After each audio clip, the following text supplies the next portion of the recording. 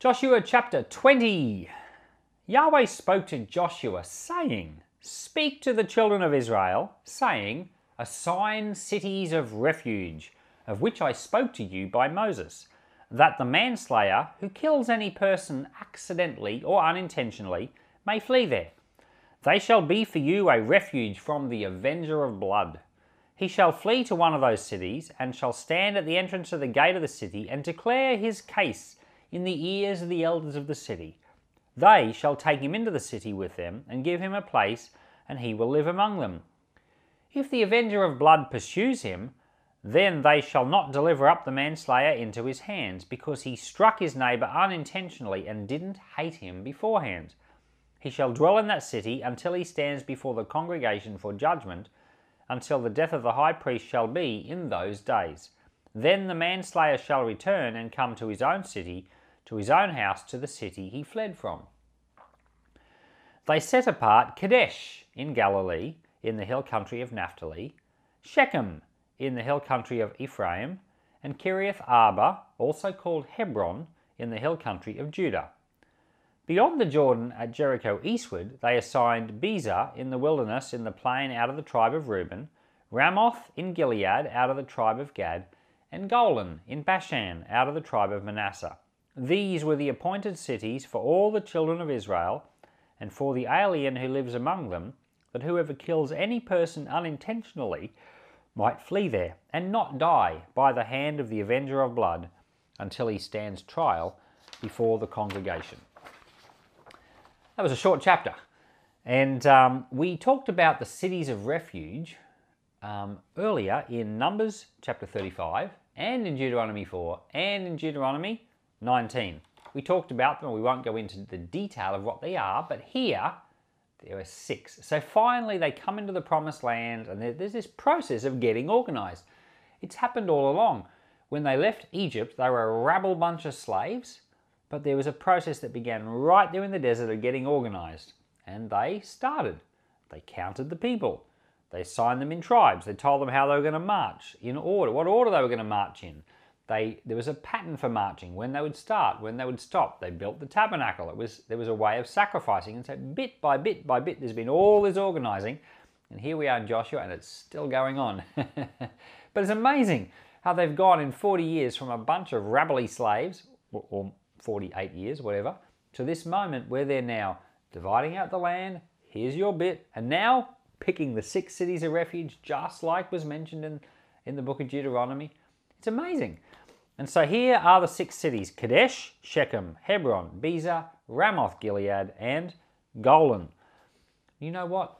When we were talking about the cities of refuge before, we said that these were a picture of Christ.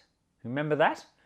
Because, you know, each of us, we can flee to Christ to be protected from the avenger of blood. Now, the avenger of blood is Satan.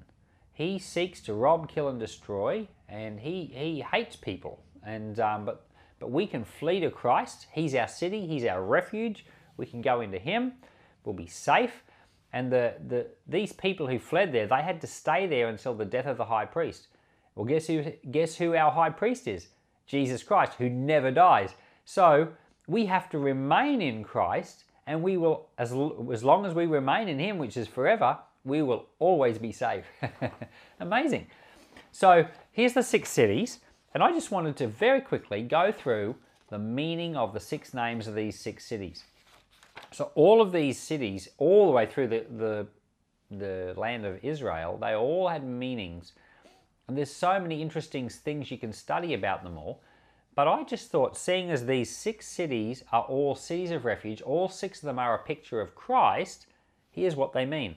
The city of Kedesh means holy or set apart. Well, that's Jesus for you. He's definitely holy and set apart, and we're called to be like Christ, holy and set apart as well.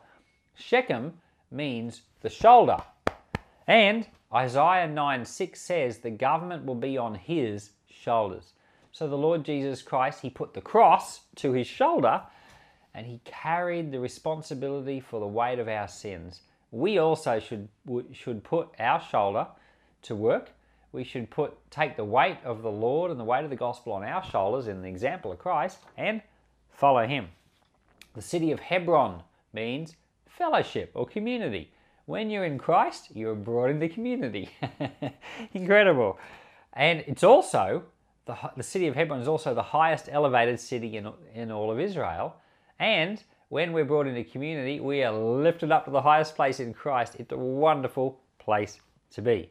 The city of Bezer literally means fortress. The Lord is our strength. If you're in the Lord, you find that he is your fortress.